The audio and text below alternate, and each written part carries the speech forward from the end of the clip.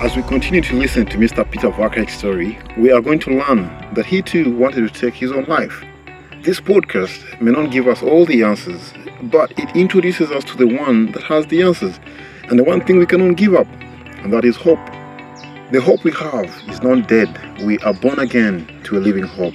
That's not hope of chance of whether or not it will rain. It's hope in our Savior and who He is. He is many things, but one thing for sure that we know is that He is alive. He has caused us to be born again to a living hope through the resurrection of Jesus Christ from the dead. 1 Peter chapter 1, verse 3. Listen to Mr. Peter Wakaik as he gives advice to one who may be thinking about taking his life today. I'll begin by saying 3 words. There is hope. In my situation, I brought it upon myself. My depression was my own making because of the sin in my life. And you begin to experience 2 things. The devil, on one hand, wants to condemn you.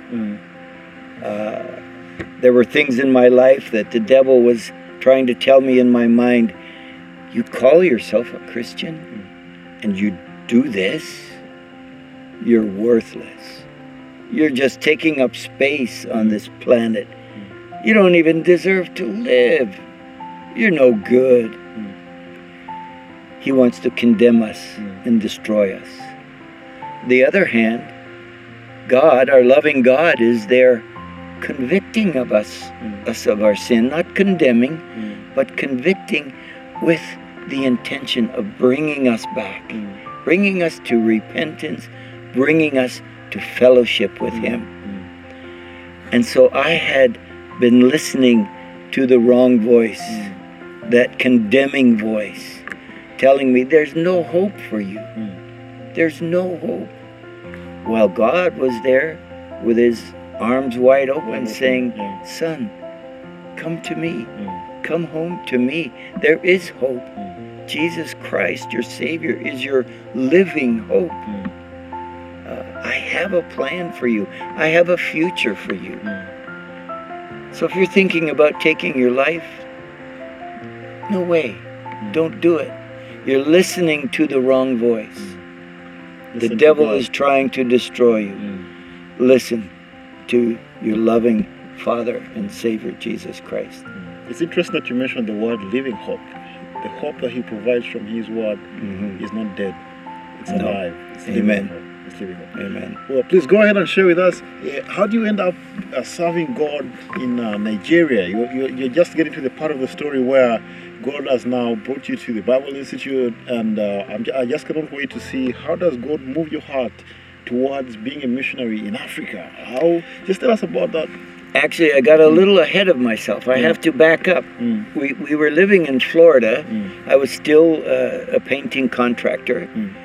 And the Lord was working in our hearts again about being missionaries.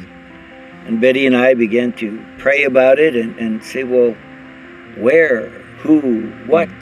You know, okay, we'll be missionaries, but it's a big world. So we were on our way to prayer meeting, and we met one of our friends, and we were just sharing with him a little bit before the service started about what was happening. And he said, well, you know, our church is involved in, and he wrote down on a piece of paper 6 different things that our church was involved in. One of those things was the word Fulani.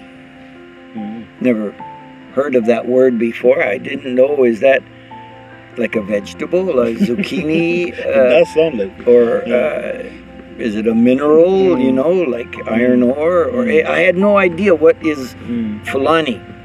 Well, this, you know that I'm old. You can see me in my gray hair. This was in the days before computers and internet. Well, you couldn't find the meaning via Google. Right? Yes, I had World Book Encyclopedia. And so I found the volume with the F, and I looked up Fulani. Oh, a nomadic Muslim cattle herding people group in West and Central Africa. Well, that seemed to be resonating with us. We began to pray about that.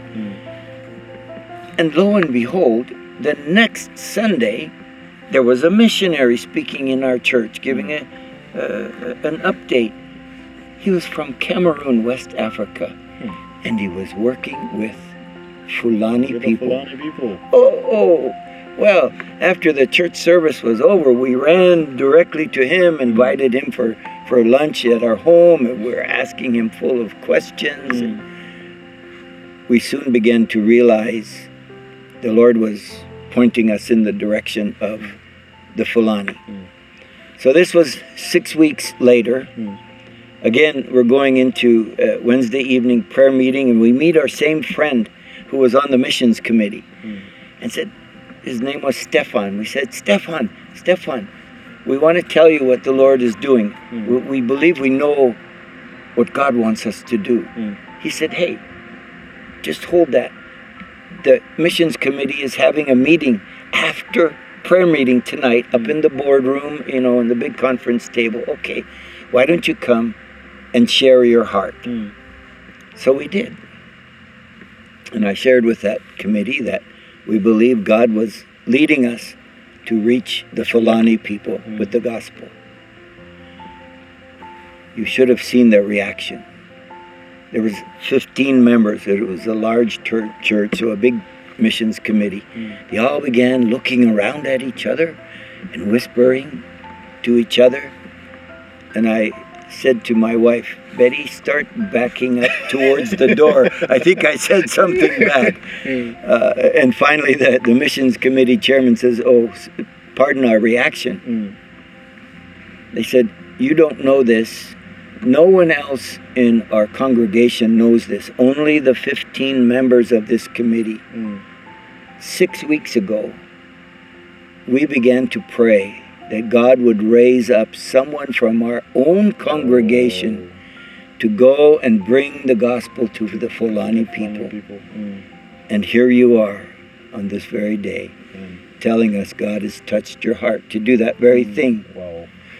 What a great confirmation for Betty and I that we weren't going crazy. This was, in fact, God's plan. Because, you know, I had friends that were telling me, you know, you're aged 40, you're going through a midlife crisis. Don't make such rash decisions. You have a good business, you have a big house and nice cars, and maybe go and buy a Corvette car or a Mercedes car, and you'll get over this craziness. But no, we knew that was God's plan for our life. At age 40. At age 40.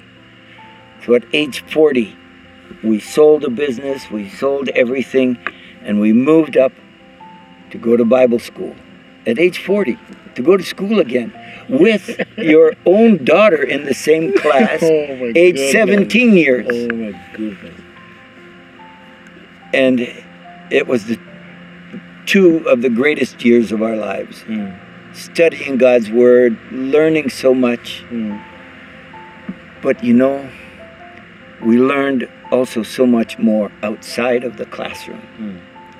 The Lord was building our faith because He knew it would take faith and trust in Him to face the situations we would face in Nigeria. Now that you talk about the situation you face in Nigeria, you've had almost your whole life as a child with your friend passing away, and you being disappointed with God and getting into alcohol, and as a teenager becoming alcoholic, and then becoming a Christian, and God allowing you to be saved by His grace in Christ alone.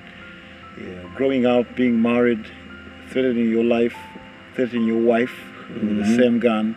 The gun doesn't work. You point it away from you, it works.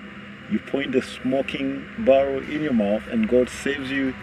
And just giving us advice concerning someone wanting to take their lives, and now God is calling you to the Fulani people at the age of 40. I just cannot wait to see what exactly happens now that you're in Nigeria. What happens in Nigeria? Could you just share with us 1 or 2 or 3 miracles of course there's a miracle of His saving grace and seeing people come to Christ in Nigeria. Could you just tell us about what God is doing at this point in your life in Nigeria. Ladies and gentlemen, there is more to Mr. Peter Vakai's story. What part of his story encourages you most so far? Share with us in the comments below. Like I said, there is more coming up next week. I'll ask you to pray for God to bring us more friends to support the ministry of Word of Life in Rwanda. I'm currently meeting people and just sharing the vision of what God can do considering all that He has done. Just pray that these meetings will be fruitful. If you'd like to support the ministry of Word of Life in Rwanda, send me a note to my email, davidtubidier@wol.org. That is davidtubidier@wol.org. Hope to see you next week. Bye-bye.